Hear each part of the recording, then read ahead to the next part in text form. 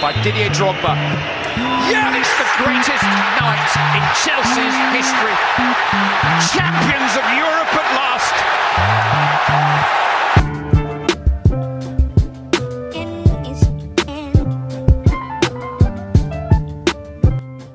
Hey guys, welcome back to another episode of the Fulham Road podcast.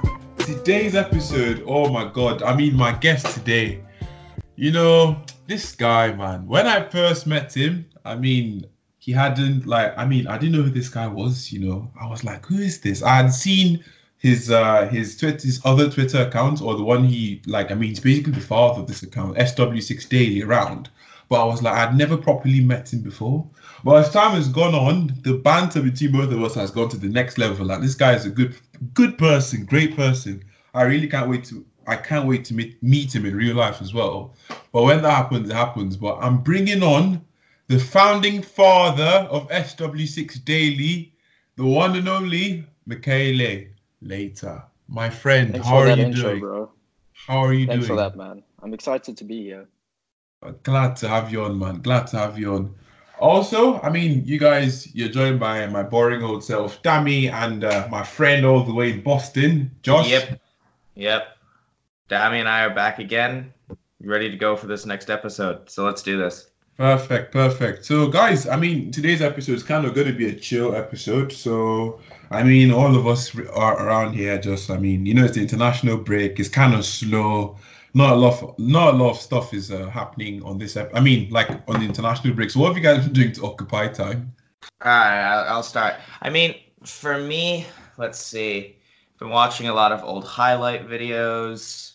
Been watching a lot of old goals as well, like Drogba's Chelsea goals, stuff like that. Really just like the typical stuff that you do when you're kind of bored and with the international break. Really, I haven't found like a lot of other things to do because Chelsea is really my main source of weekend entertainment. So now that FIFA and the UEFA governing body have decided to take that away from me for a weekend, I am pretty bored. So what about you, Micele?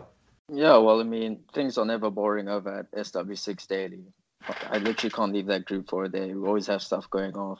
So I've just been pretty much working on that and I just wrote my SATs about 10 days ago. So I'm starting to work with college applications and yeah, I got into the in-betweeners, finished that in like 2 days. Really disappointed that there's only like 18 episodes. So yeah, still kind of busy, but pretty chill. I like watching my football in the afternoon, but as a student and all of that, I've had lots of stuff to do. FIFA here and there. Obviously, it's coming home, yeah, sure. England. It's coming home. Haha, bullshit. Anyways, on to other things. So yeah, in today's episode, we're just going to really review what is going on. But we're going to go back to the older version of like how we get like Chelsea Twitter stuff and then like the main topic. And then we're going to do the banter segment with Micele later on. Is that cool, guys? Yep. Yeah, perfect. All right. So one thing that I want to talk about is Amapdu. He hasn't been playing often, has he? No, he hasn't. Virtually not at all. What do you guys think of that, Micele? Well, I'm pretty sure Ryan Giggs said he's actually going to like personally fly over and have a talk with Nagelsmann, the manager. And I'm not quite sure why we actually, the whole idea of it was pretty perfect to me when I first heard of it. Amapdu going to a very progressive attacking side in Germany, it just sounded really great to me. But the fact that the manager has said himself that he doesn't think Ampadu's ready yet. We 2 months into the season and he's had 0 minutes. That's kind of ridiculous if you ask me. Josh. I can understand what Nagelsmann is thinking though with Amapdu because for me, I like Amapdu, but I might bring a bit of a controversial take here. I don't think he's that great technically, and especially in a side like managed by Nagelsmann especially, but also a side that's very competitive in Germany and RB Leipzig. it's hard for someone at 17 like Amapdu to get into the team.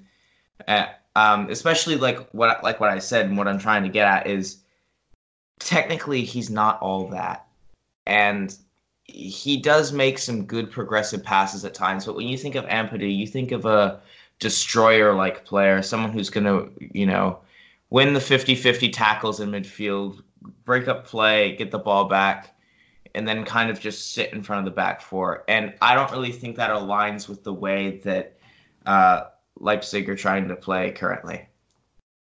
Yeah, I mean, I think you're half right there. Why do you disagree? Well, I mean, I definitely agree with the whole fact that he's pretty much 18, 17, and it is a new league, so that any player has that adjustment period. And he is pretty much that destroyer, deep-lying player.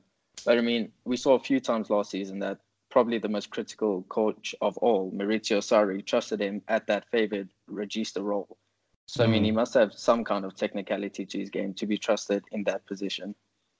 But you do make good points. You're definitely correct on the others there. I mean, for me personally, I don't think that guy still has a position.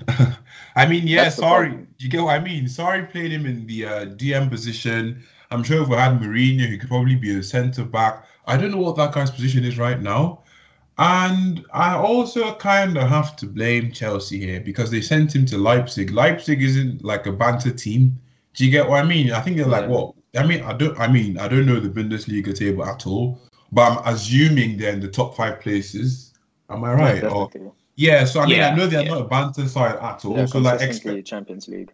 Yeah, exactly. I mean, of recent anyway. I think the last 2 seasons or so. But so expecting him to start, we'd all want him to start, but we're all forgetting that Leipzig isn't like a banter squad. It's far from a banter squad. If anything, he should be in the championship. Do you get what I mean? And not like I'm doubting his abilities before the youth defenders come at me, but at the end of the day, we'll have to be realistic. And Amapdu, he should have gotten at least some substitute appearances.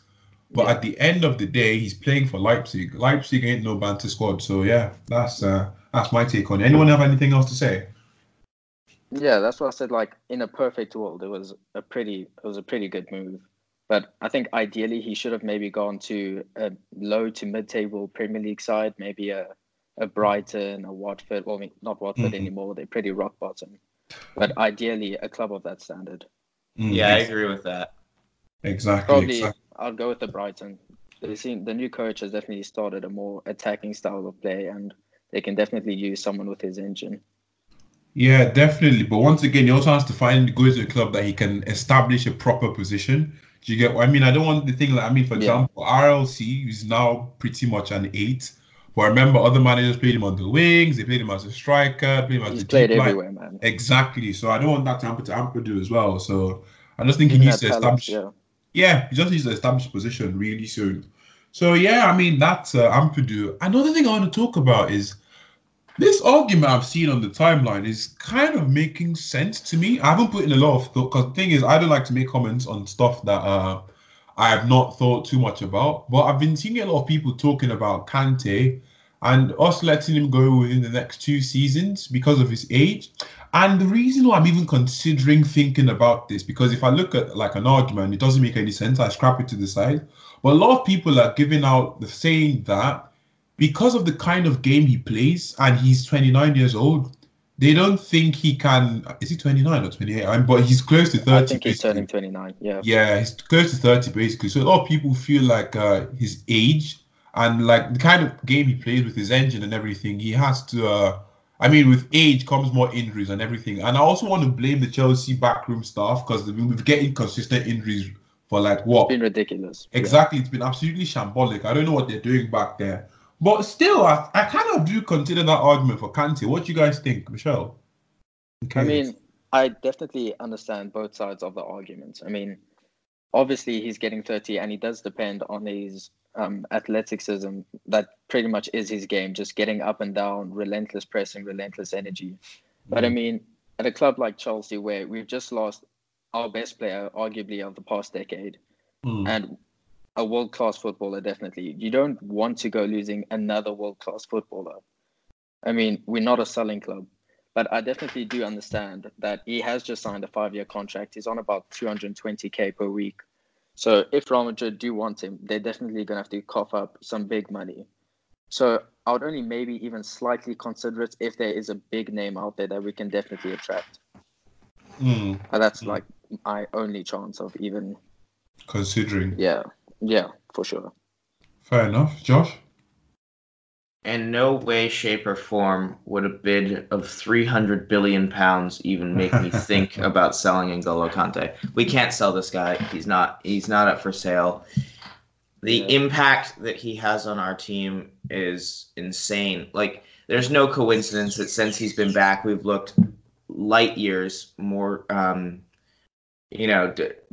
defensively solid. And also, it's just like, he brings a very, very good attacking presence because of his dribbling ability. He passes well. He's really just such a complete midfielder. Like, I can't think of something that you can name in the game of football that Kante can't do. Maybe besides, like, win headering, maybe. A header, yeah, maybe. But I mean, he's one of the most complete players in the world, and I think without a doubt, probably the most complete player in the Premier League. So yeah, definitely. I just think it's crazy to sell Kante, especially when he has such a massive impact on our team. And frankly, I can't think of any players in the world that can play like him or would even come close to replacing him that we could sign. So for me, Real Madrid, you've got Hazard, you've got the snake. Stop. You're not getting Kante.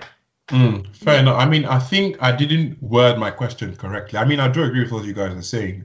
But I think what I should have said, or the way I should have said it, was realistically, how long do you see Kante playing at this rate? Because of the kind of game he plays. I mean, he's getting injured a lot more frequently. I'm choosing to believe that's down to the backroom stuff. But at the end of the day, the kind of game he plays, he can't play that game. I mean, I don't think he can play that game for the next 5 years because it's going to dwindle with age, if you get what I'm trying to say. Yes. Or am I being, do you get what I mean? No, I understand it, yeah. I mean, just to address that question then, I mean, Kante, obviously the game he's playing and the level of high energy that he brings is not going to be sustainable for all 5 of those years. I think, by the time the contract runs out, he'll be 34 years old. I mean, I don't expect him to be doing what he's doing currently at 34 years old. However, I still think that he can carry it with him for at least another 3 years or so. I mean, if you look at a player like Luka Modric, for example, they play sort of the similar position. I mean, Luka Modric, for me, he started to fizzle out recently, but he was at the top of his game, really, until he hit around 33, just last season, pretty much. But before then, he was still at the top of his game. So I could see Kante following a similar career path, and then I could see him slowly fizzling out. And then to address the issue in terms of his injuries, I just think, in terms of the injury, that happened yesterday, it's just the case of Deschamps being an asshole. We know that Kante is recently coming back from an injury. We know that Kante is getting into the swing of things. I don't know who France were playing yesterday. I don't think it was anyone of major stature. And if that's the case, then why are you playing N'Golo Kante, who's just coming back from an injury? Let him rest and let him take a game off. So, I mean, it's just the case of, in my opinion, Kante not being given enough time to fully get back into the swing of things, and then he gets injured. Yeah, I mean, Micele, what do you have to say on that? Well, I mean, I definitely agree with the whole athleticism being the key point of his game, pretty much. And obviously he can't keep that up until his late 30s. We all know that, really. But recently we've seen with Maurizio Sarri's management specifically, we've seen him kind of become a more creative player almost. He definitely knows how to take control of the game. I mean, in the Super Cup against Liverpool, that man was pretty much dribbling on Messi's level. I mean, that's probably not right, but So yeah, I definitely think, I mean, world-class players know how to adapt. We've seen Ronaldo adapt, we've seen Messi adapt. I don't see any reason why N'Golo Kante can't adapt as well. Maybe he won't be as high pressing, he'll just be more covering the centre backs or just trying to create chances. I don't see why he can't evolve his game further, especially over the last year. We've seen the evolution. He's pretty much quadrupled his goal output, his shot success, his key passes. So I don't see why he can't continue this kind of wave of transformation, really. Mm. Fair enough. Fair enough. I mean, you guys answered that perfectly well. So anyone that's still thinking about selling Kante for 150 million, I mean, now you have no reason to say that anymore because we have great analysts who have broken that down for you. So, I mean, that's pretty much. I mean, the first segment, the Chelsea Twitter segment, I think that's done. So let's go on to the main segments of this podcast. We're going to be talking about, I mean, Chelsea, like, that's such a dumb thing to say. But yeah, we're going to be talking about like how well we've done, how far we've improved so far, and like what our thoughts are like at this stage of the season. So, Micele, what are your thoughts so far? I mean, I still think Kante plays a massive role. As Josh pointed out, as soon as he comes back, we just look 10 times better easily. And I think our troubled start to the beginning obviously didn't help with Kante's his recovery process, because as soon as he was even slightly fit, I'm pretty sure we just rushed him straight back into that starting 11. But if I had to break the season down, you pretty much have to break it up into our first 4 games and our most recent 4 games. I mean, this whole season in general is just going to be one massive learning curve. We've got a very young squad. Most of them are making their full debuts for Chelsea, a full season debut. Our manager's only in his second full season of management, pretty much. So, yeah, and we've seen that. I mean, when Tomori came on in the Super Cup, I had no idea what Frank was thinking. And he pretty much went from 4th choice, 5th choice centre-back to arguably my player of the season so far. So I feel like we're definitely going to see a lot more of this going on throughout the season. And it's definitely going to look a lot more positive than those first 4 games. I mean, we're still pretty much finding our feet and all of that. Yeah, I definitely agree. I think as well, just building upon that, like, I know, Dami, you and I have talked about, you know, we won't really see the potential and the level that this team can play at until, you know, we start getting key names back. And I mean, is it a coincidence now that we have Hudson-Odoi, Mason Mount, Tammy Abraham all playing together up front? Is it a coincidence, you know, that we're putting 4 past a team like Southampton? Is it a coincidence that we look like we're going to score at least 3 goals every game? No, it's not. And it's the level that these guys bring that we didn't have early on in the season because, unfortunately, they were injured.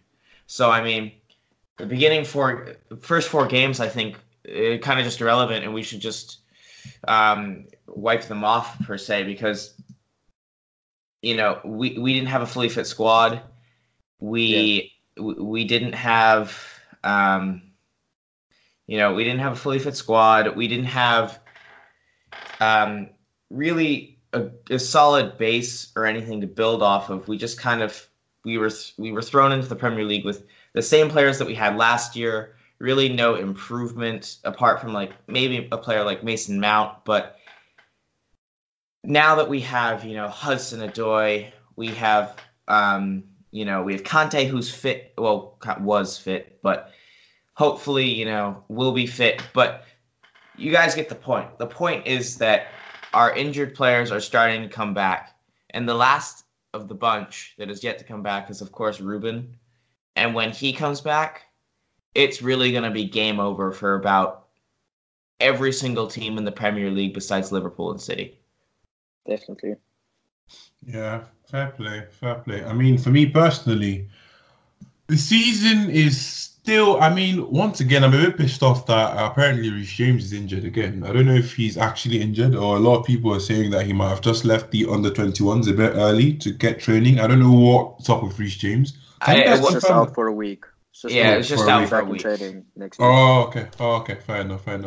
But yeah, I mean, for me, so far this season, yeah, I'm quite impressed with the number of goals we've scored, how we are like playing. Like, I mean, the statistics are quite good, yeah, but I mean, one thing that's still not settling well with me is our defending. I don't know what it For is. sure. Do you get what I mean? I don't know what it is. I know it's going to improve. And once again, I have to say this every single time on this podcast because I know a lot of people do not like to listen. But at the end of the day, I'm a youth supporter, not to the extent of certain people, but I'm also going to criticize them. Do you get what I mean? I'm not going to Yeah. I'm not going to name drop anyone, but I'm going to support them fully well, but I am also going to criticize them for any mistakes that they make. Do you get what I'm trying to say? Yeah. So You for gotta me, know when to call a spade a spade. yeah, exactly. That's what it is. A spade is a spade, and that's how I'm going to take it. I'm not going to be like too biased towards the youth. I mean, we'll have some people that swear by he getting Mason Mount's head by the end of the season, and we'll have some people that are defending him like he's their child. Do you get what I mean? I'm not going to do any of that. I'm not going to go to the extremes. But at the end of the day, a lot of people might say, "Oh, there's too like young and getting used to that." It's still a flaw. Our defending is still a flaw. If we try defending like the way we defend against Manchester City or Liverpool, I keep saying it. A lot of people are like, "Oh, but when we played Liverpool earlier on in the season, we defended well." Yeah, we did, but that's not Lampard's style of play. He did that to suit Manchester City and Liverpool. Lampard, I mean, have you not noticed that our pressing has not been as ridiculous like it was against United? Do you remember United game? We were literally in their half most of the times, exactly. First 20 minutes, we could have had 4 goals. Easily. Exactly. It's obviously going to get a lot better, but at the end of the day, for me, defending is still a problem. So, I mean, do you guys see any other problems with this team that are missing out? I think the defense it's pretty much the biggest problem. Our football currently is very reminiscent of Klopp's heavy metal kind of first few seasons in the Premier League, where it's pretty much at the two extremes. You're going to score a lot, you're going to concede a lot, but hopefully you score more than you concede. But yeah, every time there's a set piece, I get severe anxiety that we're going to concede. Yeah, I mean, I definitely agree. I wouldn't say, the defensive situation is a crisis by any means, because I think it would be a crisis if we didn't see any improvement in our defensive game. I mean, for me, against Southampton, I saw improvement defensively. I saw improvement on defending the set pieces. I noticed sometimes we were actually playing man-to-man versus Southampton, which I like because, we had a short squad last year. Our squad is by no means tall now, but it's still taller than it was, and significantly taller, yeah. And we have players like Tammy Abraham. Tammy Abraham is a tree. He's 6'5". My height. So, yeah. But I mean, we have Zuma as well. Tomori's 6 foot. We're not short by any means. So I'd say that if we moved to a man-to-man, and if we play man-to-man the way we did against a team like Southampton, who Southampton are quite tall as well, I think we will definitely be much more successful at defending the set pieces. I don't think currently or within the next 3 months we're going to see, Liverpool's level of defense by any means, but I think that we will see gradual improvement. And defending is hard. Defending as a unit is hard, and it takes time, and it's not going to happen overnight. So as long as I see gradual improvement over the next 3 months, I will be happy. And especially with the cutting out of certain brain farts, like, for example, Southampton's goal, like that shouldn't be happening. Like, if we can cut that out of our game and become defensively solid, then there are very few teams in the Premier League that I think could beat us. And I think that there are very few teams in world football that could go up against us. Yeah, you make a great point about the improvement. I think Kurt Zuma is pretty much the poster boy of that improvement. Even if you just compare his technical ability or passing ability from that United game to Southampton. I mean, at United, I don't think the man was completing 5-yard passes. And now we're seeing him pinging diagonals to Alonso like 80 yards away. Yeah. It's pretty impressive. Zuma has always been a slow burner, and he's always taken a few months to get into the swing of things. But when he does get into the swing of things, he becomes a rock at center back. So we just have to see how he's playing come around April. Exactly. I mean, fair point from you guys. Once again, great analysis, unlike some people on the timeline. Anyways, another thing I want to speak about, because I mean, it's not directly connected, but you guys, it pains me to say this, but Marcus Alonso and Willian are playing well. I never thought I'd say that in the rest of my lifetime. So I what are honestly you guys' tried to not thoughts? like it. I tried so hard. But I'm just so shocked, man. I mean, Micele, what are your thoughts? Like I said, I really tried. I tried to stay negative, but I mean, they've blown me away. Especially yeah, Willian. I yeah. mean, Willian used to kill me on counterattacks. He used to stop the play and just do his little step overs, and it just used to kill the entire movement and the entire energy of our counterattacks. But I mean, his decision making has been pretty flawless so far. I mean, I can critique him on maybe one or two crosses or corners, but besides that, he's been pretty good. And also Alonso, defensively, he's improved amazingly. His defensive awareness has gone up a lot. I mean, we used to see him get turned out by championship wingers. I remember Huddersfield last season, he made that winger look like prime Cristiano Ronaldo, just chopping in and out of him.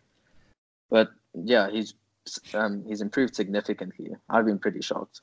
I mean, Emerson's getting in 100% as soon as Definitely, he's back. definitely. No Fair play to bait, no Alonso. bait. I think Alonso, I mean, fair play to him, definitely. But yeah, I mean, Josh, I know you love Alonso a lot. So what do you think? What are you saying? Yeah, Marcus Alonso's pretty much at this point who I aspire to be in life. No, but I mean,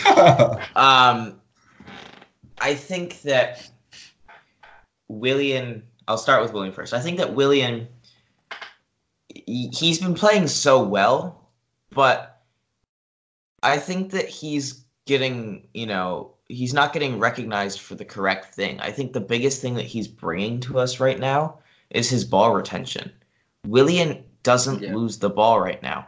And that has been so important for us, especially, when we're up by about like a 2-goal margin, but the game is still pretty back and forth. Willian is getting the ball and he's helping us keep it, and he's helping us slow the game down, and he's helping us see out results that way. And he's really good at getting fouled, getting those tactical fouls. He can buy those really well. So it's a very important quality that he has, and I really hope he keeps bringing it. I think his end product has definitely stepped up, like with the goal against Brighton, and I can only see him getting a few more goals, as time goes on, at least a few more, because if Hudson-Odoi is going to keep assisting him, then it's only going to go up. But I mean, yeah, Willian, I've been very, very impressed with, and I think right now the way he's playing, he can't be dropped for anyone, because his game and the way he's playing is just so important overall for helping us as a team. Now, moving on to Marcus Alonso, I think, yes, Marcus Alonso is playing well. However, we all know Marcus Alonso's limitations. So I think, Marcus Alonso has been offered more defensive support in recent matches. I think, he's really just been covered up and kind of, papered over a bit, because Lampard, as he should, doesn't fully trust him to be isolated a lot. And I think that the winger, whether it be Hudson-Odoi or whether it be Willian, I think that they're doing a good job of covering and helping Alonso. I think going forward, Alonso has delivered some very good balls in, definitely. I mean, he still had some pretty poor ones, but it's not the same as it was last season, where it was just out of every 10 crosses, 9 would be horrible and 1 would be mediocre.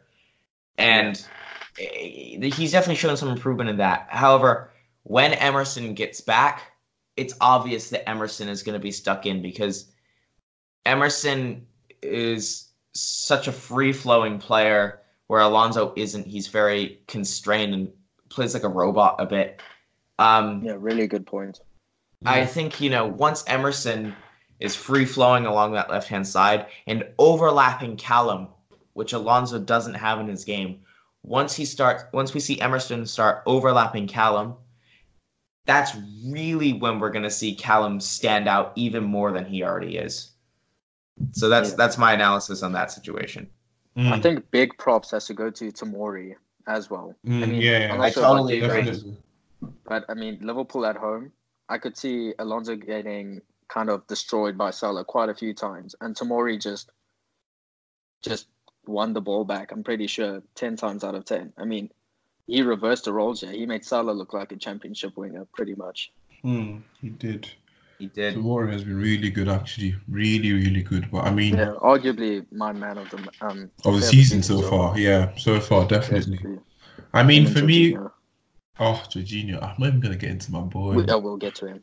Jorginho. His name alone. Anyways, for me, Alonso and Willian. Yeah, like you guys basically said it all. To be fair, I've been really, really impressed by them. And once again, I'm a Chelsea fan first. I'm not a youth defender. I'm not a youth attacker either. So if you're playing well, I'm going to acknowledge it. It's difficult for me to acknowledge people like Alonso and Willian because, as we all know, next week can come around. It's Saturday evening right now. In a week's time, we could see Alonso like scoring a hat-trick of own goals or Willian taking over like 20 corners. But right now, they are playing really, really well and they definitely do deserve to start. Do you get what I mean? It's not like, these are senior players that have to be playing. Right now, they're playing really, really well, and they do deserve the starting spot in the starting 11. Another player I want to talk about really quickly, like really super quickly because it's a minor thing. I'm expecting him to bounce back very, very soon because he's a beast of a player. Because I wanted to talk about something else immediately after. Hudson-Odoi, he played really, really well against Southampton. He got 2 assists, I think. Correct me if I'm wrong. He got 2 assists, and but one thing I want to talk about, I spoke about this with Josh and Christian last week, but I want to just mention it again, and let's not take too long on this. His finishing, his one-on-one finishing. I'm definitely expecting him to sort this out. It's Hudson-Odoi. He's not going to become a Willian, so he's going to sort his finishing out. Definitely. But if he did, he could have scored a hat-trick last week Saturday. Do you guys disagree? Even against Grimsby. I think he had like 4 1-on-1s against Grimsby that he could have easily scored. The keeper was probably on performance enhancement drugs because I've got no idea how that wasn't a double-digit game. But definitely. Exactly. But what do you think though? Like, what are you expecting from him? Do you think it's just because of the injury? I know what I feel. I know what my answer is. But what are you guys saying? Just for the hypothetical. Okay, Lee? It's a tricky one. Because I've heard some people saying, he's far better than he was last season. And I've heard some saying he's not as good as he was last season. I guess I hear both sides of that argument. I think last season he is probably burying a few of those chances. Definitely. And I can't tell you why he's not burying those now. It could be a little bit of the injury. It could just be nerves. I'm really not sure. But, he's still 18. He can definitely add that clinical touch to his game for sure. Definitely. So it's definitely not anything to worry about, I don't think, especially when you're still creating as many chances as he is. Exactly, man. I just wanted to become like a Willian or something, but now I know that's not going to happen. Goal scoring is hardly a problem right now. So, Josh, what are you saying? I don't think he could have scored a hat-trick against Southampton. I think, really, from what I remember, he had that one big chance that he should have buried. But other than that, I can't really think of a scoring chance that he had. I definitely do agree, though, like, in that chance, he needs to get some elevation on it and just stick it in the top corner because it's obvious that the keeper is going to leave the trailing leg. And so if you go low, he'll probably get the foot to it. So you need to put some elevation on it. Yeah. But I think it's something that's going to come with time. I believe I said this last week as well. As he works with Frank Lampard, he's going to get better at finishing. It's just logical to think like that. As we all know, Lampard is one of the greatest finishers of his generation. Yeah, so it only makes sense for Frank to help him improve that. And at the end of the day, he's 18, 19? I believe he's 19, right? Yeah, I think he's a year older than I am. Yeah. He's 19. So at 19 years old, if he's already having the impact on us that he is, if he adds finishing, and he becomes this player that we all think he is, then we have got a future Ballon d'Or winner on our hands, as I said many times before. But it's just him, adding the finishing touches, and it's just part of his development process. I think it would be kind of odd to see, a generational talent like him not have at least one thing that we could critique him about. You know what I mean? I think it's very, very rare that you have that. So, yeah, I mean, with Hudson-Odoi, he will definitely get better. He was an amazing finisher in the youth team days. He just needs to get used to it, and he will definitely get better overall. Yeah, you made a great point about the whole elevation thing. I can't even remember. Can you think of a single goal he scored for us at first team level where it wasn't off the ground was actually elevated? I can't actually think of one. I think they've all been pretty much on the floor. Yeah. I mean, there's nothing wrong with that, but I mean, just add a little variety, I suppose. Yeah, I get that fully. Now. I've been waiting for this argument for about 2 weeks now because I have two massive polar opposites on this player. I mean, Mandem scored a penalty yesterday, I think, and he's the captain. He's the only captain of his national side in Chelsea. Finish. Ice cold penalty. Christian Pulisic. On the left, Hazard. That was actually a Hazard-esque penalty. I mean, Josh, I'm sure you watched that game. And definitely, as much as you dislike my man Pulisic, I know you cannot not rate that penalty. Or do you have anything else? Surely not. Surely not. You triggered him now. No, I'll let Micele start first, and then I'll follow up. In the right-hand side, we have Micele, and we have Josh on the left-hand side. Josh is anti-Pulisic. Micele is pro-Pulisic. Get in. I mean, I definitely understand both sides of the argument. I always try to stay pretty objective and pretty fair when it comes to judging players. So I definitely understand the whole, especially recently. I mean, there's that whole saying, don't fix what ain't broke. So I'm definitely not going to slide him into the starting team just because I don't like Willian. I mean, things are working fine. I'm not going to go changing that. But I guess not my only problem, but one of the problems I have is the hypocrisy. I mean, last season we had people calling for Sarri's head because Hudson-Odoi wasn't playing by December. And, Hudson-Odoi is a young player. Give him those minutes instead of Willian and Pedro. Let him make those mistakes because it's going to profit us in the years to come. But those people are now just completely against Pulisic. So, I mean, if you're going to use that as your argument for Hudson-Odoi, at least stay consistent because I don't see much that has changed in these 2 seasons. It's both a promising young player whose path is blocked by 2 aging players who won't sign new contracts, it seems, so they're not even going to be here next season, and a new manager who's just come in. So I feel like the situations aren't too different. In fact, he's a £60 million signing. So if anything, there's more pressure to play him than it was a Hudson-Odoi. But definitely, Willian wasn't like this last season, although Pedro is worse. So I guess it is different in that sense. But I do believe he should be getting slightly more game time. Definitely, or at least less harshly judged. I definitely agree with you. I definitely do agree with you. Especially that Grimsby game. I hate that Grimsby game. Our people have been saying he was useless. I mean, we saw a few times where he's been making these amazing runs and Barkley just doesn't lift his head up because with Ross Barkley.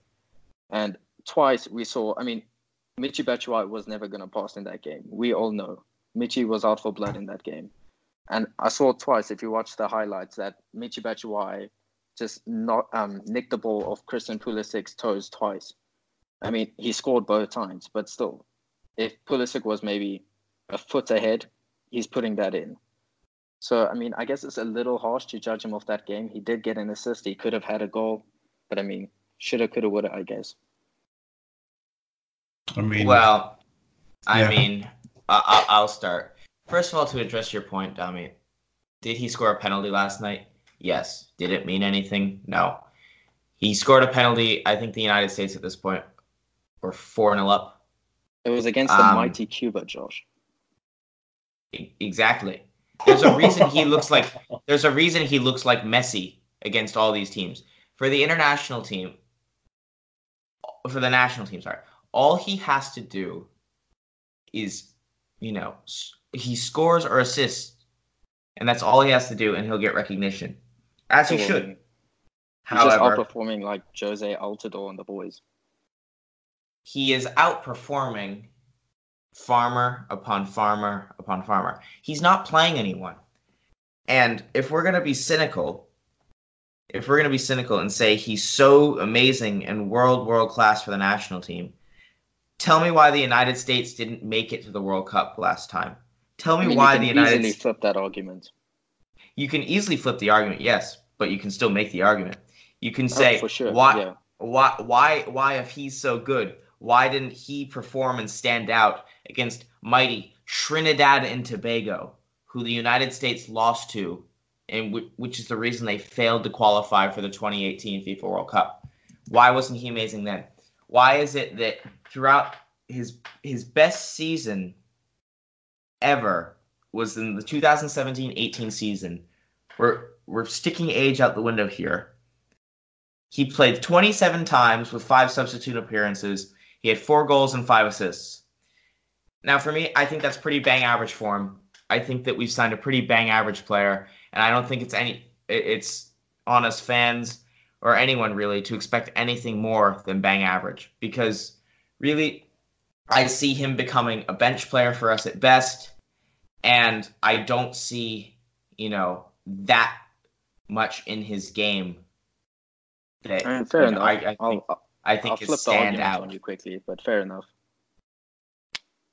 I mean, like you've been saying, he's been playing against pretty much Cuba and Trinidad and Tobago, and they're not world-class teams. So, of course, he's going to get a goal and an assist.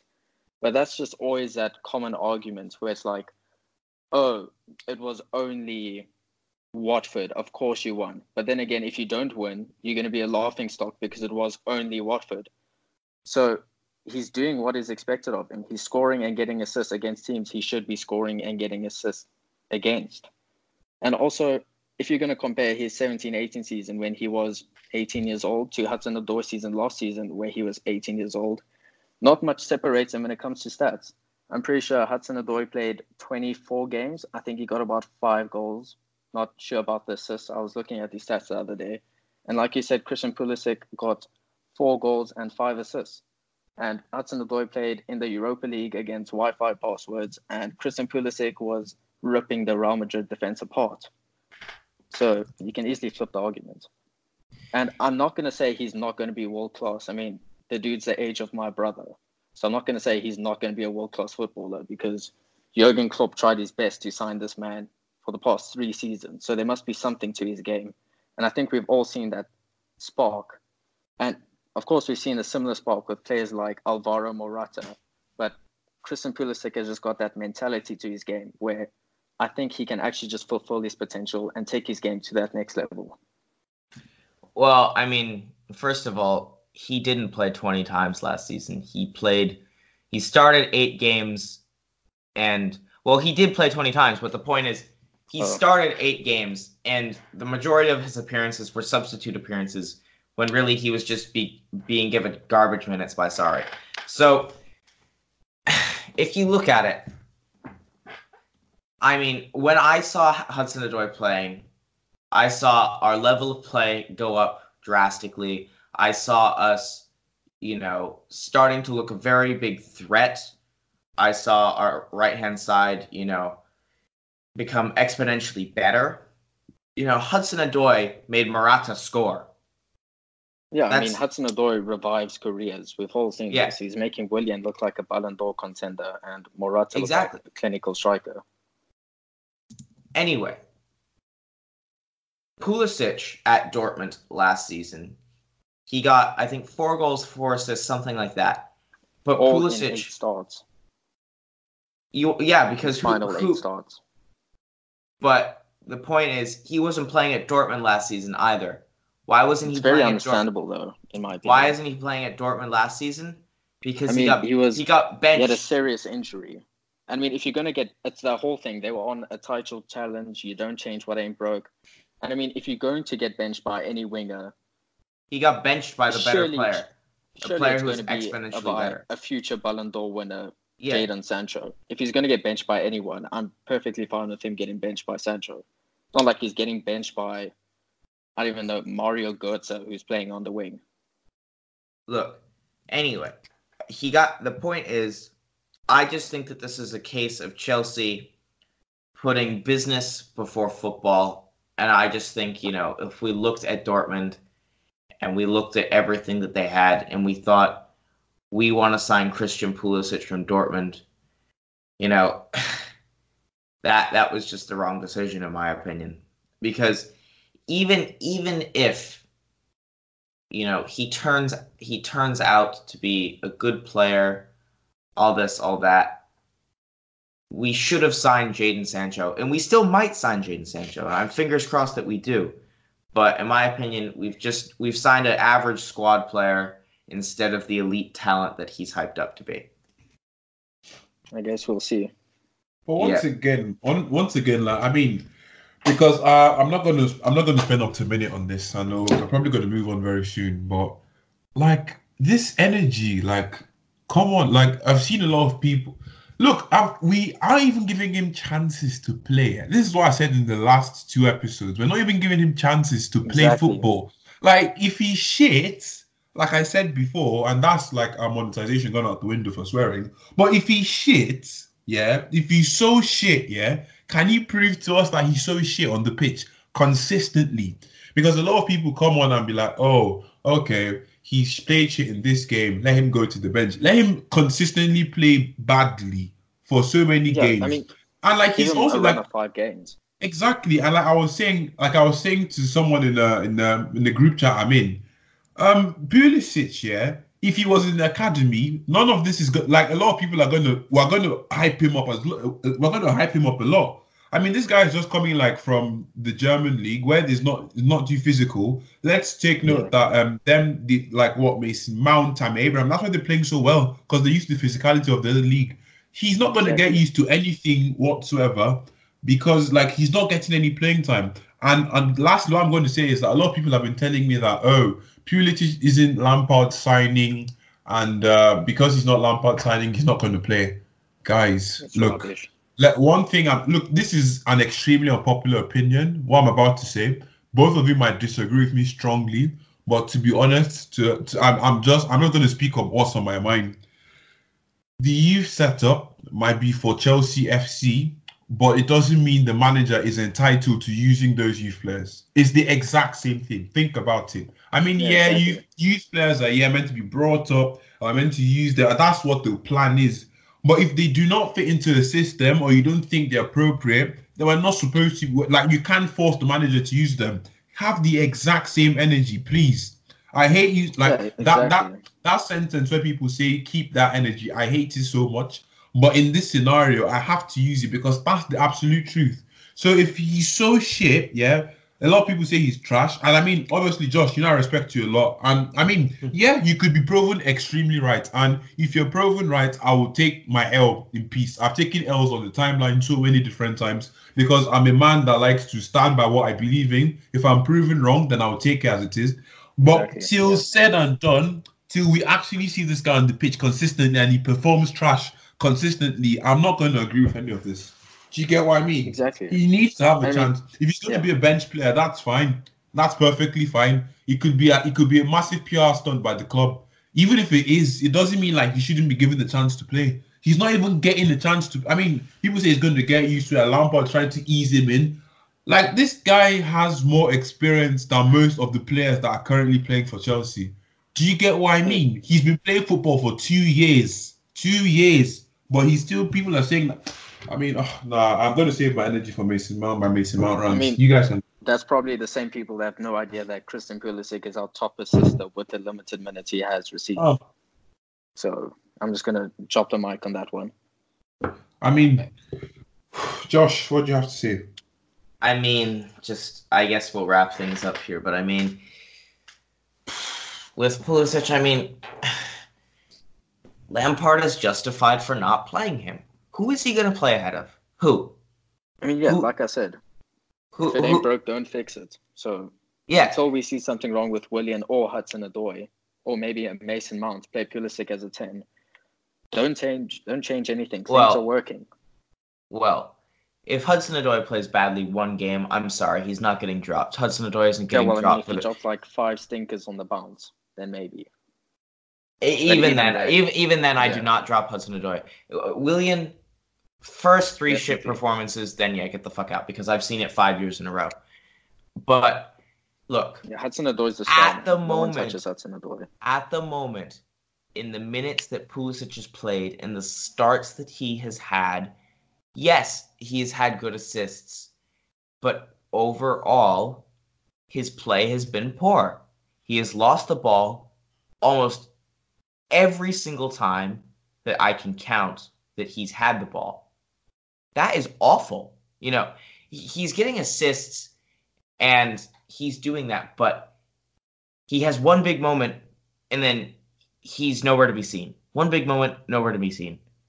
And Yeah, but to be fair, that spark is there. I mean, he came in and in his first 5 seconds against Man United, he made the man who never gets dribbled past just absolutely fall on the floor in one Basaka. no, I know. Just completely turned the man. I mean, you're not wrong. I'm just saying. But there's you that know dilemma. how I'm saying that he is more of a squad player and an impact sub. Is it surprising that his best quality minutes and his best quality output has come off the bench? You know what I mean? His assist against Southampton, that was brilliant. The way that he drew the defenders in and then slipped the no-look through ball, that was great. That was great play. It was a great finish by Micele. You know, that's the kind It's of that role. connection. That's the kind of role that I foresee him having at this club. Not a role of a starter, but more as a let me find someone to compare him to. More of a Solomon Kalou type player. That's who I think that he'll turn out to be, which isn't bad at all. It's not bad. It's just I think that there's no need to overhype him. I mean, I still feel he needs chances, but I can agree with you, Josh. I can agree with you. Does anyone have anything else to say? Because next point I want to make, I need to get this off my chest. Yeah, I Go feel like for the it. next point is probably more important. Yeah, now it's Mason Mount. Now, please, guys, just like I was gonna drop a video on this. I have it recorded and everything. It's still on my phone. I'm probably still gonna drop it, but like, god damn it, the number of cretins on this platform. You lot just come on here after watching like 3 or 4 minute videos on YouTube and make so much noise about how we should be getting other players ahead of Mason Mount. What's wrong with you lot, man? It's ridiculous. Like last year, we were crying out for a midfielder to come on and score a lot of goals with high energy, yeah. And then it's such a it pisses me off. Honestly, I genuinely get pissed off. But like, I'm not a massive youth supporter, and I don't hate the youth either. I want them to succeed, but you're not going to see me blowing trumpets. Like, I mean, certain people who like blow the trumpets every single time. I mean, there's no problem with that. I don't have a problem with that. But some of you hate this guy, like properly hate him just because some other people rate him. Does that make any sense? Does that make any sense? Like, a lot of you still like Shahararo, he needs to assist, like he needs to assist more, he needs to be more creative. Do you understand what football is with your, like, I don't know where you get your UEFA B licenses from, but I think you should chuck them in the bin because obviously you do not know how to use them. What's wrong with you? What does Mason Mount do? One, he scores goals. He delivers some banging set pieces. I don't know why people don't get on the end of them, but he delivers banging set pieces and he runs for days. That guy's pressing is literally a hack. But a lot of you still come onto this platform and find ways to absolutely bash him every single time. When are you going to, like, what more do you want from this child? I mean, obviously, once again, I'm the guy who says we should be critical. Yes, Mason Mount has to add more to his game. This lad is 20 years old. Obviously, he's going to add more things to his game. But at the end of the day, if you're going to ask him to be more, when you say someone should be more creative, what are you asking him to do? He's not a Fabregas. He's not a Gilmore. He's not a Jorginho. He's not a Pirlo.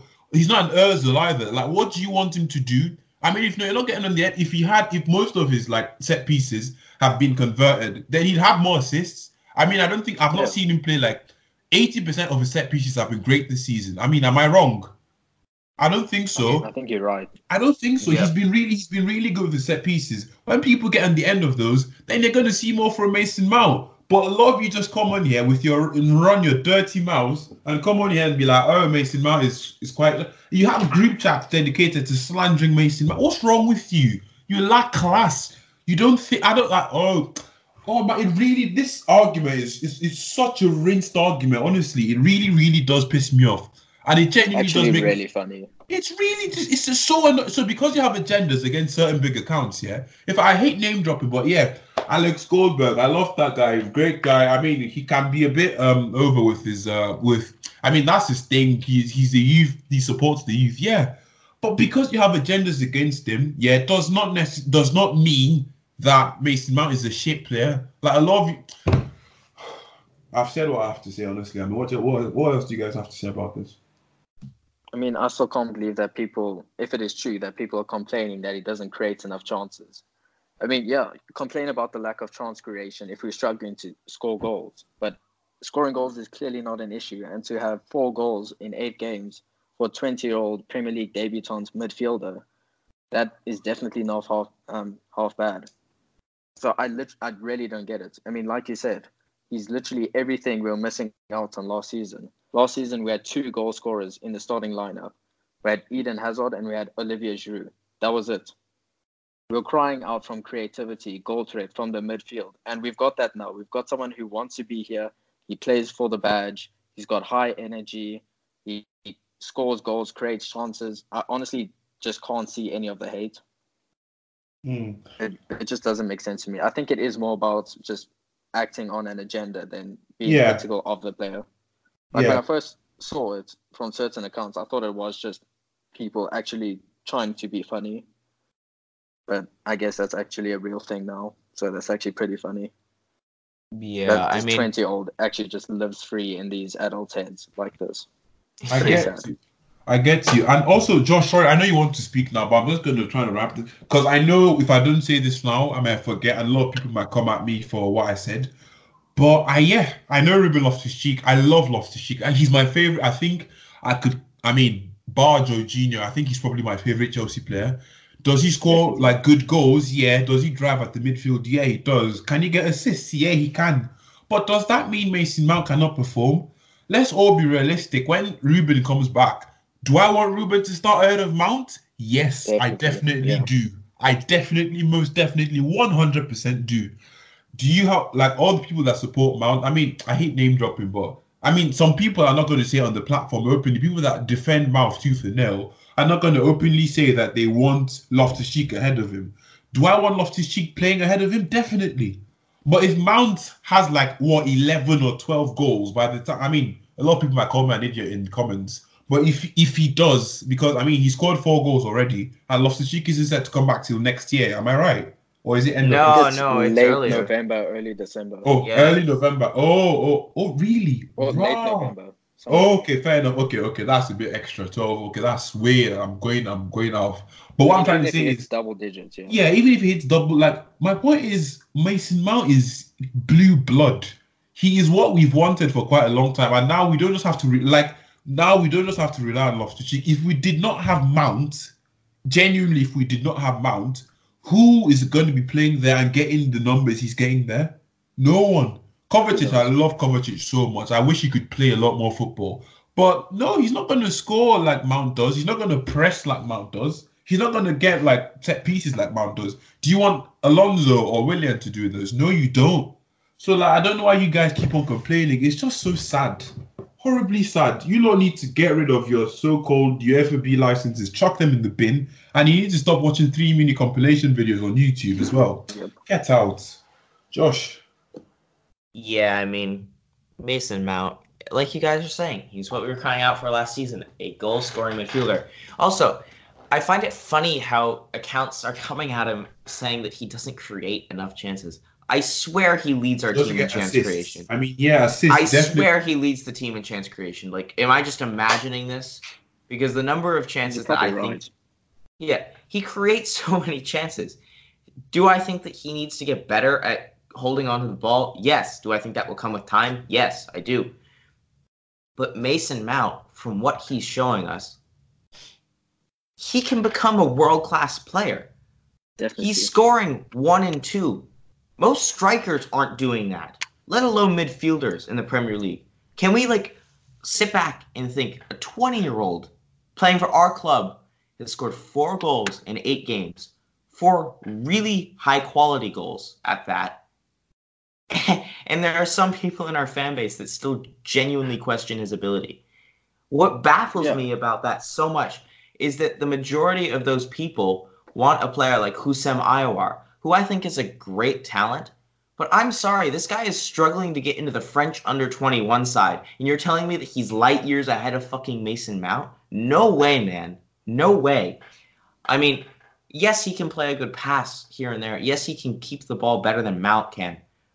But Mount can do so much more than Aouar can, and it's just I don't understand, you know, how this has really come to fruition. Like, I understand people like saying, oh, you know, Alonso, like, obviously we don't want to like him, but he's playing well right now. You know, at the end of the day, we're Chelsea fans.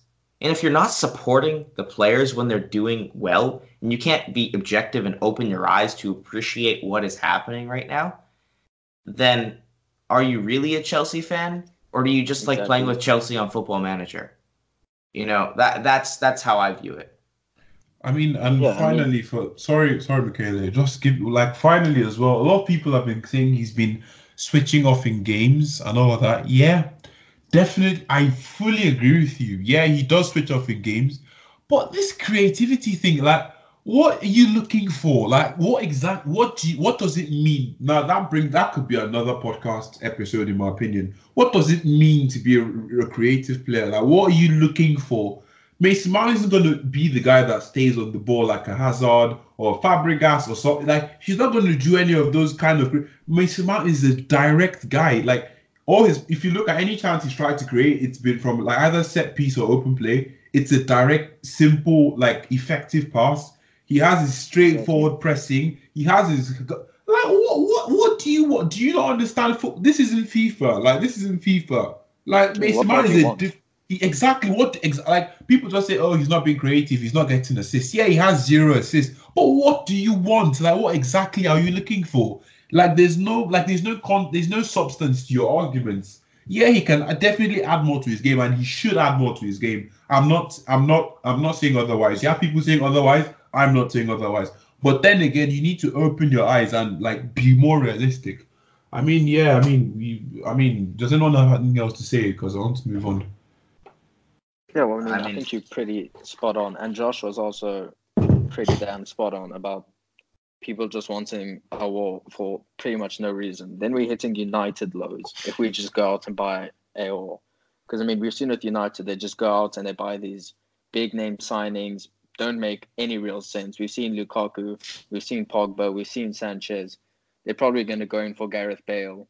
I mean, it just doesn't make sense. We already have all that we need. So why are you going to go out and splash 70 million on a player that, honestly, I rate the guy, but he doesn't change much. He doesn't bring something that we lack. Exactly. Unless he's the next coming of N'Golo Kante, I don't want him near the team. I mean, just look at, we have such a work. Nah, honestly, I'm Our tired. fan base is something else. It's honestly something else. It really is. I mean Mason Mount, Mount is living the dream that we've pretty much all had, which is playing for the club. And he's worked his ass off for pretty much his whole life, from the age of 6 to get to this position. So the least we can do as fans of the club is at least support him objectively and just support him in general. I mean, at the end of the day, footballers are humans, and in Mount's case, he's literally still a kid. Yeah. So, I mean, what were these people doing at 20? This guy is literally playing for the club that we love. So the least we can do is just support the guy. Whether you want to go overboard, or whether you want to stay objective, just support the kid. It'll be well worth it in 5 years, I can guarantee you. Exactly. And just to end off this entire thing, is like, for me, once again, I pride myself in being able to open my eyes and appreciate something great, but still criticizing. I know I criticize the little things. I'm not going to come out here shouting 100% positivity. I mean, if you do that, that's fine for you. But for me, I'm not that kind of person. definitely, if it's going bad, I'll let you know it's going bad. But if it's going great, I'm going to go as far as I possibly can to prove that it's going great. So I'm going to show you, like, I'm going to critique Mount. Yeah, I mean, he needs to, I mean, good set pieces, you need to convert that into assists. But for you to say that he's not playing well, oh, just piss off. Piss right off, honestly. Now, I mean, Micele, we want to get into the banter segments, but I just want to get one more player. And do you guys have any, I mean, yeah, I didn't want to talk about anything too generic or straightforward, like praising Tammy Abraham because he's been playing so well and everything. But I mean, yeah, I love Tammy, and I've said so much on Tammy, but not to get into him too much. You guys, oh, I've been waiting for this. Jorginho, man, my captain. Oh my goodness. My fucking captain. He's vice captain now. This guy's turnaround has been absolutely amazing, man. Honestly, absolutely amazing. But yeah, can you guys spend like 20 seconds each on talking about him? Because we have quite a lot of questions for... Yeah, sure. I think I actually tweeted this out a while ago. I can't find it. But I literally said the same people booing him and slandering him right now are going to be chanting his name in 6 months' time. And that's exactly what's happened. The people that used to tell him to pretty much get out of Chelsea are now chanting his name at the end of games, before penalties.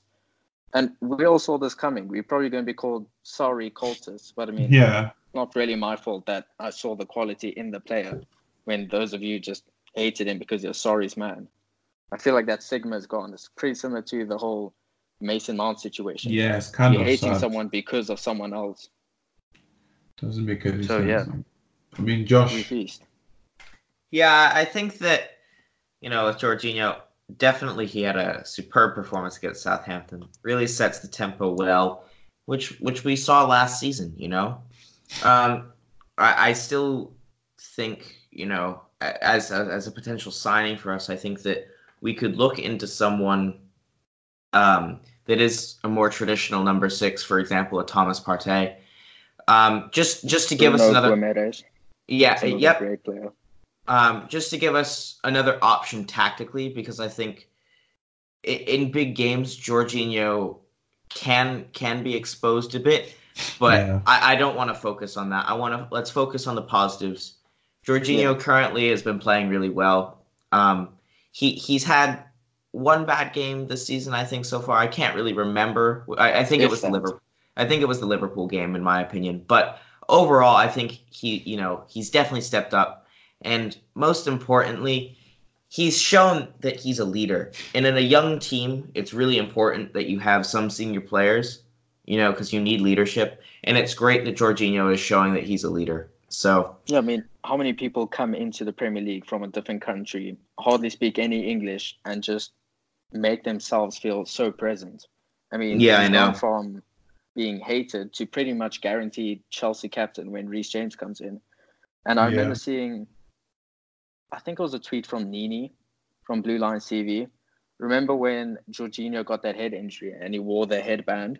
Yeah, I know what you're talking about. And everyone was saying, oh, this is a new Jorginho. What? And Nini pointed out, is it a new Jorginho, or are people just actually seeing him now? Like, are we actually just finally paying attention to him because he kind of sticks out like a sore thumb? So I feel like he's always had that quality. And people were just kind of choosing not to see it. Like I pretty much choose not to acknowledge Willian or Alonso. But I kind of can't do that anymore. Exactly. I mean, I've run out of energy from fighting for my boy Mason, but yeah. I mean, yeah, so that's pretty much the main segment of the podcast. I mean, once again, glad to have such fantastic analysis on this podcast. But yeah, we're getting into the banter segment. Yeah, there we go. Now we're going to be talking mainly and only about our guest, Micele. So, Micele, can you tell us a lot more about yourself? Yeah, well, I mean, I'm 18 years old and I was born and have lived my whole life in Pretoria, South Africa. Brothers. And yeah, I'm planning on studying aerospace engineering in the US next year. And I've been a Chelsea fan since, I think it's actually coming up on my 10-year anniversary. I think it was the 1-0 win against Man United. I'm pretty sure it was on November 9th, 2009, or November 7th. I'll have to double check that. But yeah, that's pretty much it. What made you become a Chelsea fan, actually? Well, my dad was a Chelsea fan, and although he didn't really push us into choosing any side, it was him, Chelsea, and my older brother, Man United. And obviously, that was the first game I saw.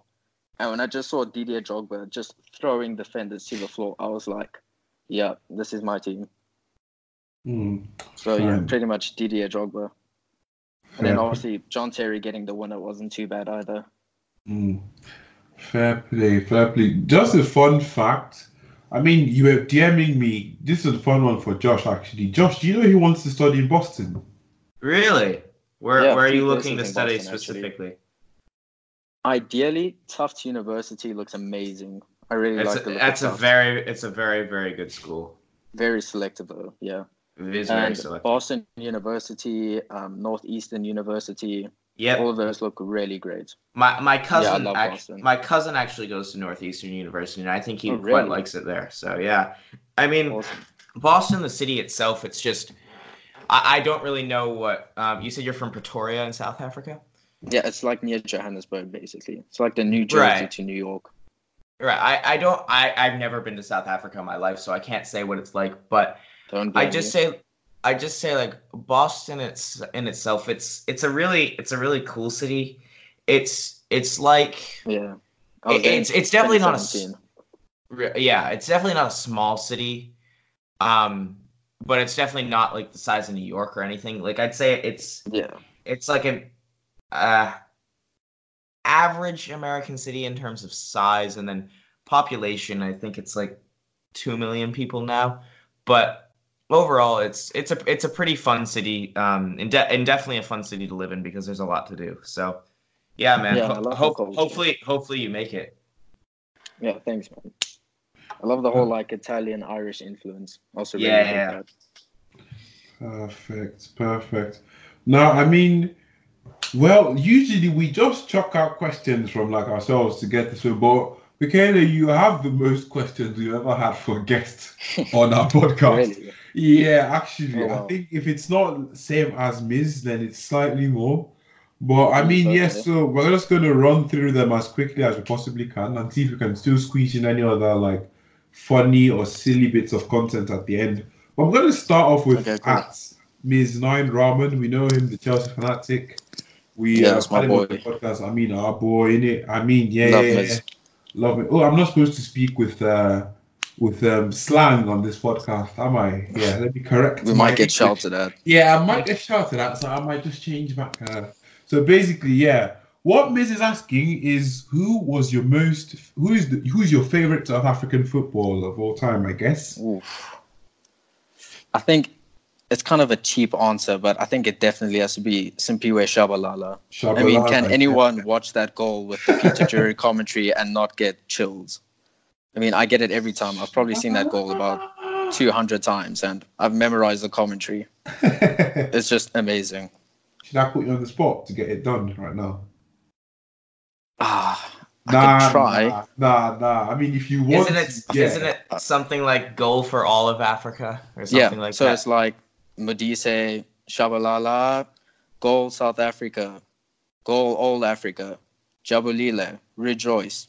Simpiwe Shabalala, what. That's pretty good, to be fair. Pretty good. So I mean, I love that goal. That and Drogba's head is up there for me when it comes to goosebump moments. And Torres, obviously. Torres, yeah. Those three. Give it to me any day. Fair and Hazard against Arsenal. That's another one. Ooh. I think we're forgetting a big one. Which one? Oh, and Gerrard slipped. Oh yeah. I don't know if that's so much goosebumps, but I mean that's more hilarious. No, I get goosebumps from it because I think I can meme the Liverpool fans with it. But definitely. Yeah, I mean, definitely have had some goosebump, amazing goosebump moments supporting this club. It's a roller coaster ride, really. Definitely, yeah. Never dull. All right, at the real football TJ. I mean, TJ, our boy up in Canada. Shout out. Love TJ. Love that guy, man. He says favorite SW6 presenter. I know he's joking, but I'm just throwing that in there still. Well, his real Gotta be question is TJ. actually, TJ, you heard it here first. Now, his real question is, did you go to any games in the 2010 World Cup? Yeah, I did actually. Well, I mean, my dad's Italian, so he booked for us to go to Italy versus Slovakia, which wasn't great because I'm pretty sure we got spanked like 3-2 and pretty much knocked out immediately. And we were supposed to go watch Italy versus Paraguay, but I mean, because we got knocked out, it ended up being Japan versus Paraguay, which was, I'm pretty sure, 0-0, and it went to penalties, and Japan won. So those were, I mean, Paraguay won. I was supporting Japan. Yeah, and I could have gone to more games, but that was the year I was really trying to save up money for a PlayStation 3. So my dad's like, PlayStation 3 or football games. And 9-year-old me couldn't care less about football games. I wanted my PlayStation 3. So I could have ended up going to Spain versus Portugal, and I would have seen, was it that infamous Ronaldo goal that was disallowed? Was that in the 2010 or was that in the 2008 Euros? What competition was that actually? I think Can't it remember was. now. I think it was 2008. I think it might be 2008. Yeah. I'm not too sure. And, I mean, yeah. Josh, do you remember? I'm not sure. Is this the one where Nani scores? Yep. And it's flagged offside. Oh, I think that was the just because Euros. of the boots he's wearing, I think it's from the Yeah, Euros. it's definitely older. Yeah.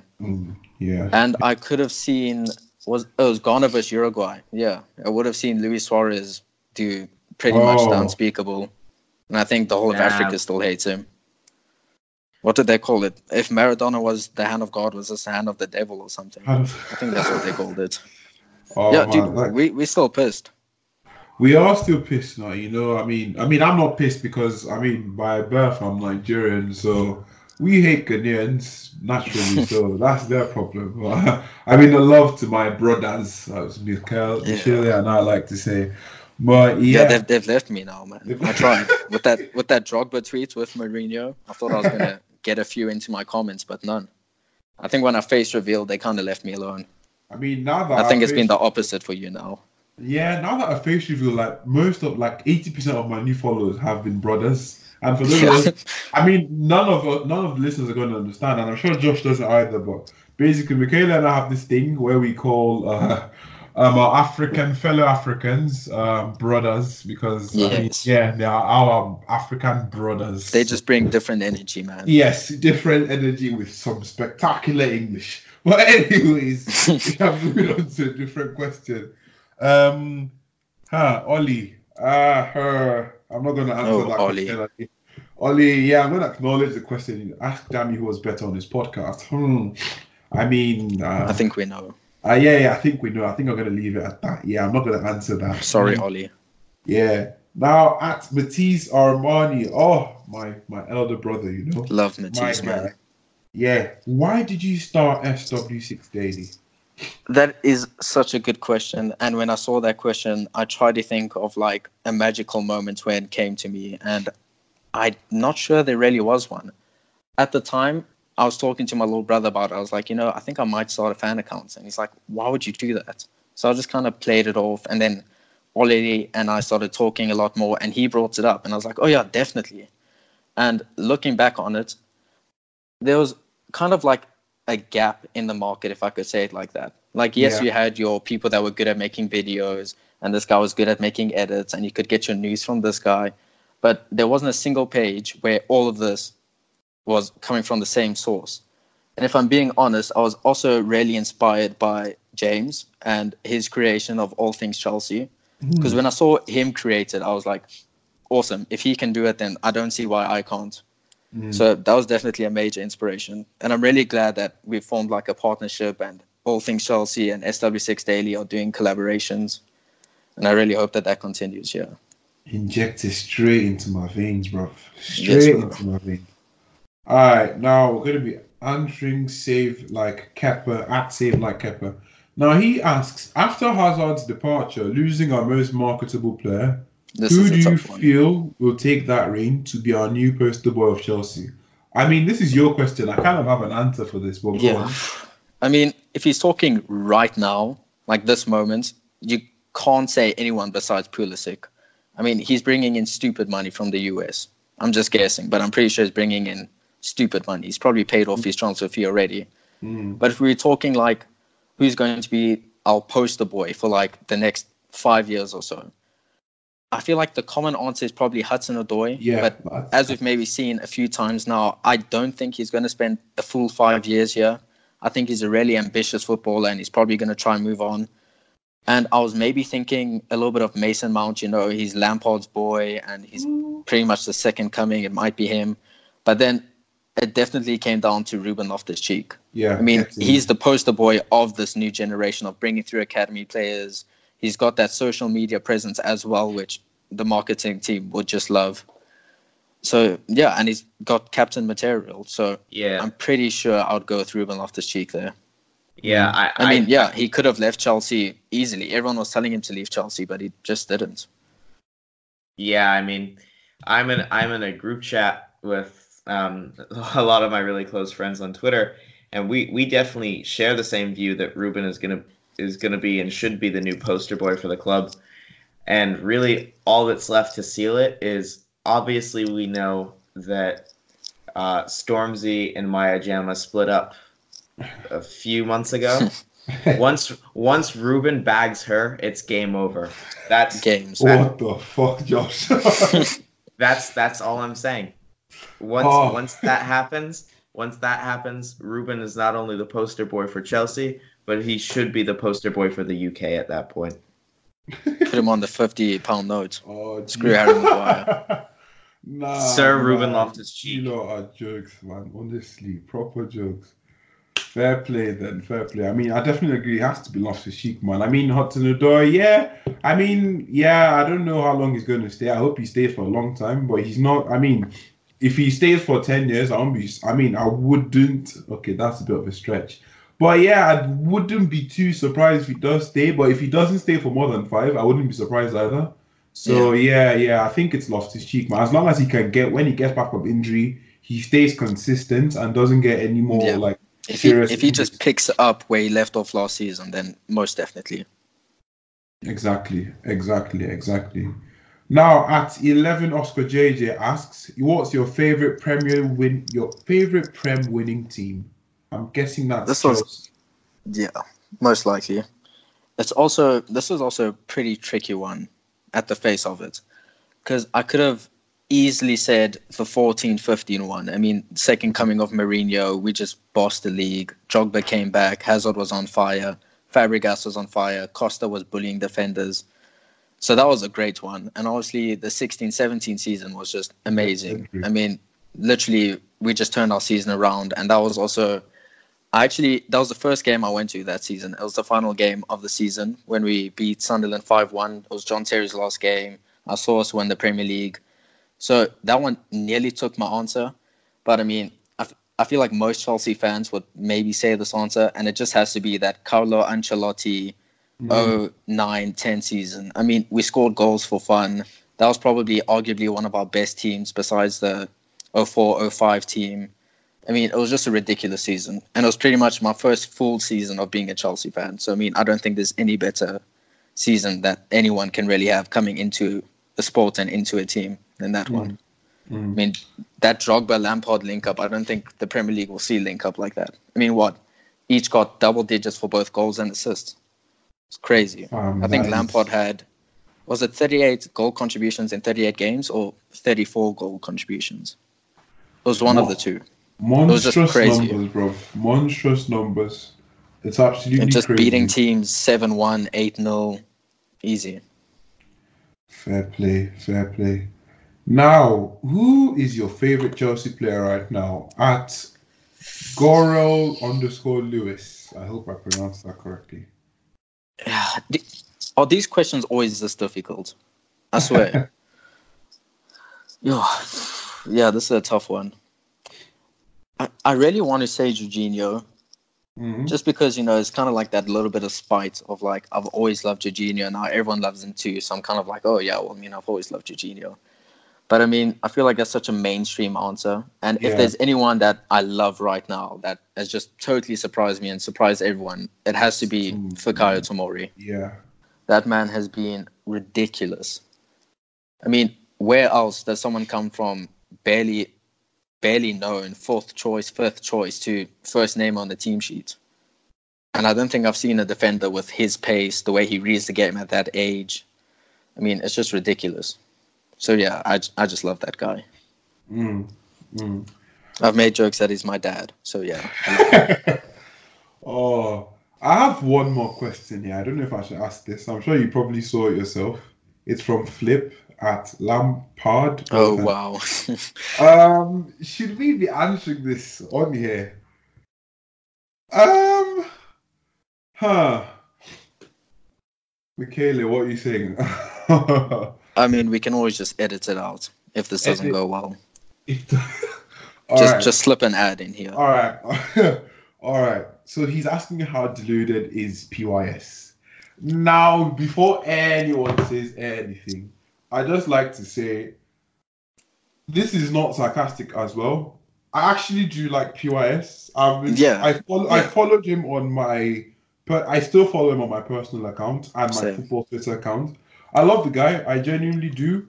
But recently, I don't know what's been up with him recently. And I don't like to talk about other people on this podcast when you're not on the podcast. Yeah. But I mean, I know Josh hates him with passion and actually burning passion. Not surprised. Josh could probably hates him with the passion. I mean, it's not as bad as Rory Jennings, but yeah, I know he hates PYS. But personally, I actually do like PYS. I don't know what's been up with him recently, but yeah, I mean, if he can, I mean, right now, I mean, I'm not going to leave him be. I'm not going to comment too much on what's happening right now. But PYS of 2 months ago, as early as a month ago, I loved him a lot. And I still kind of... Yeah, I mean, is there better like merchants in the Chelsea community than PYS? That man is always in my mentions. Love that guy, man. Love him. Fair play. Yeah, I just don't know how this all broke out. I mean, he had his daily, I guess you can call it arguments. It seems like arguments now with Alex Goldberg. And I don't know. He's just, I mean, we're the same age, which is kind of surprising by the way he's been acting recently. And I mean, I love him. But I mean, when you try literally be anti-Alex Goldberg, if that's even a thing, and then you act surprised when Alex Goldberg just turns on you and he stops just playing your games, and then you act surprised when he's being, quote, rude to you, then I don't know what to tell you, man. I mean, well... But yeah, I've got nothing against him, really. Nothing, really. Honestly, I just wish he could... He still follows me, I still follow him. Yeah, same here. I just hope he can, can I say fix up? Or just get back on good terms. Drop it. Yeah, exactly. Just leave commenting alone for now. Yeah, I mean, I would ask Josh his opinions, but I don't want us to not have this episode. Yeah, I mean, imagine if PYS was pro Pulisic. I think Josh would break down. Oh, Josh would I just think he's very generic, that's all. All right, we'll leave it there. We'll leave it right there. Thank you, Josh, for your contribution. I'm not trying to get battered on Twitter, honestly, because I mean, I feel like I might do, even though I've been really nice to him. But, oh well. The PIS, still love you out here. But yeah, Nah, I mean, I've got to throw in some joke questions for Micele, man. I mean, what kind of music do you listen to? Dude, I'm so specific, but I pretty much, the easy answer is I pretty much listen to everything.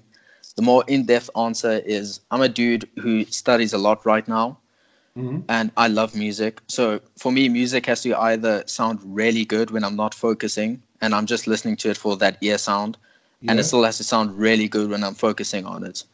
So yeah, I really don't like modern trap music. I feel like it's super lazy and stuff.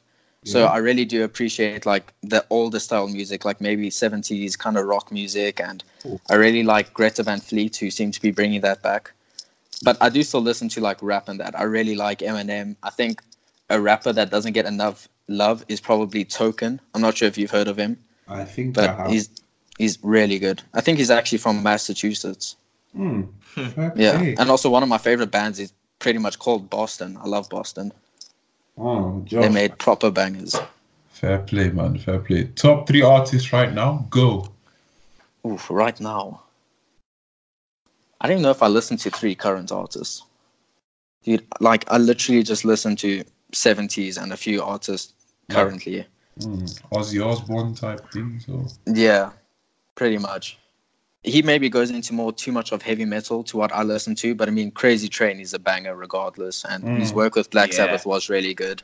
Yeah. So yeah, although his song with Post Malone was trash. Really? Like, I don't you know. think so? How does Post Malone? Only Post Malone is making a song with Ozzy Osbourne boring. Only Post Malone. Do you not think Ozzy's verse on that was good? He said like the same 2 lines twice. That was it. God. I mean, like the unnamed feature did more work than he did. I mean, I've got nothing against Post Malone. I look pretty much like Post Malone, except I don't really look like a hobo, I guess. But I'll send you pictures. I pretty much look like Post Malone. It's kind of worrying. But really? I mean, I feel, yeah, dude, my little brother's like photoshopped the tattoos on my face and everything. It's kind of worrying. Is that the image you have for your thing? Yeah, that's the one. You sent me the link. Because I was like, is that Post Malone? You know, I was like, I just didn't want to be. My older brother showed that picture to his friend, and he genuinely thought Post Malone was at his house. Fair play. Like, it's a little worrying. But yeah, I feel like even Post Malone will tell you, he'll be like the first one to tell you that he doesn't think he's a fantastic artist. Like, I've heard him in interviews saying that, like, if you gave him a keyboard, he has no idea what he's doing. So, like, I just hate how lazy that kind of music is. Like, I feel like it's all just following the same beat, and it's just really generic. Like, I feel like most of the rappers just sound the same. If you put, like, A$AP Rocky and all of those artists together and you play me their songs, I wouldn't be able to really tell them apart. Fair play. But yeah, I feel like the only current artist I listen to is probably Greta Van Fleet. Oh, okay. Yeah, I do listen to Token occasionally. I dig his stuff. And who's another current? Oh, okay. I can't really say current. I used to kind of listen to XXX a little bit, but I don't think I can say that. Oh, fairs. Yeah, whoops. So yeah, I don't know about a third current one. Like, no one that I really like. Like, I probably do listen to some current ones, but it's not ones I like. Like, I maybe listen to Juice WRLD like once a month, maybe. But yeah, I'm definitely one of those people that think that they were born in the wrong generation or whatever. All right, fair enough. I mean, Josh, have any other questions for Micele? Not really, man. I mean, I think you've hit all the ones that I would have asked. Oh, fair play then. I mean, so that means we've come to the end of another episode of the Fulham Road podcast. We had a lovely guest and great friend, Micele Leita, on. It's been great, man. Honestly, man, we thank you so much for coming on. Thank you. Yeah, I'd love to come on again. Anytime. Thank you. We'd love to have you on again as well. I mean, I know you have loads of stuff to plug as well, so go for it. Yeah. Oh, well, I mean, it's just pretty much my Twitter, which is just at Micele Leita, and obviously SW6 Daily, which is just at SW6 Daily. And depending on how things go, there might be some new things coming out of SW6 Daily. We might see. Maybe soon. Maybe we might leave it for the start of the new season. But yeah, it's exciting times over there. So I highly recommend you go follow SW6 Daily. We've got arguably the best video editor in the game. That's Hale. Get in, and TFC Hale. I've still got no idea how I got Hale to join us. No idea. And we've got one of the best picture editors, in my opinion, at Oscar. I mean, I picked that man up when he had 149 followers. He told me he was actually going to delete his account before I came along. And now I think he's on like 1,600. Crazy. I mean, his work deserves it. And I mean, we've got Matisse. Like, what more do you want? Matisse, and Miz, of course, and TJ. I mean, TJ, I love that guy, man. Absolutely. And the new man, the two new people we've gotten in, our new photo editor and our thread man. I mean, come on, those guys have been amazing. Absolute badness. So, yeah, and of course, Ollie's in there. How can you not love Ollie? So yeah, it's definitely exciting times, especially with the collaborations with All Things Chelsea. We're definitely trying to pump them out at least once a week. I was aiming to at least have 3 a week in the international break, but I mean, it's still early days in that whole partnership. And yeah, there might be new things on the horizon, so just keep a lookout on that. Get in. So yeah, man, exciting times. This episode has gone over like an hour and 30 minutes. But I don't have to edit because Josh is editing today. Hooray! Perfect. Josh, good luck with this one. But yeah, all jokes aside, I mean, Micele, thank you so much for coming on. Absolutely. It's been a pleasure. It's way overdue. Really, really do appreciate it. But yeah, man, I think we're going to end the episode right there. I mean, it's definitely been a great one, guys. I hope you enjoyed this episode. I hope you lot stop abusing Mount as well if you got this far. Haters. Yeah, definitely. If You know my didn't- ads. If you've got any beef, you can just DM me anytime. DMs are open. I mean, if you've gotten this far, man, I really appreciate it as well. But yeah, thank you for listening to this episode. Thank you, Micele, for coming on. It's been a pleasure, man. I really loved it. Yeah, thank you, man. Thank you. Excellent. It's been a pleasure, lads. Yeah. So my name has been Dami at CFC Dami on Twitter. And I have my great friend all the way 6 hours behind us in the US at Pessimistic Josh, or known as Josh Banks, or known as Rory Jennings Killer. Yeah, we shall catch you in the next episode. Bye-bye.